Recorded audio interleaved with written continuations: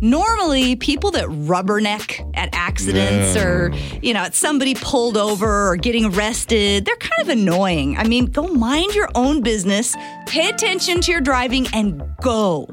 But if I'd been on the road where this happened, I just might have stopped and stared too, and I guarantee that you would have, Jackson. Look, everybody says they don't like rubbernecking, but everybody kind of does it a little bit, you know what I mean? A 25-year-old woman got into 2 hit-and-run accidents a couple weeks ago Saturday. Then she stopped the car, opened the door, and ran out onto the interstate. Oh, yeah, there's an important detail here. Wait, could I guess? Go ahead.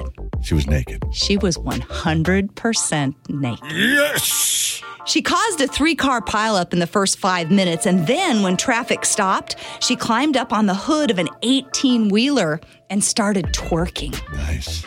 There was a massive delay while cops and firefighters tried to get her down. And apparently, there's cowboys in Florida because the report said they even tried to lasso her. Man, it keeps getting kinkier and kinkier. It didn't work. After about 2 hours, now why it took so long, I don't know. Some cops climbed up onto the hood with her and got her into handcuffs, and then she was taken in for an evaluation.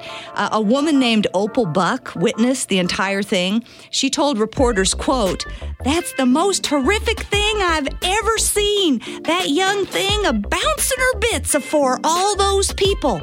And I'll be 78 in just 2 more days." Was that Granny from the Beverly Hillbillies? Yes, I think she was a relative. Okay. And when they were doing the evaluation, was that like they all line up and they're like, I'm going to give her a 7. Yeah, that's probably it. You know what? I don't think it was a twerking evaluation. I think they were looking at another part of her body.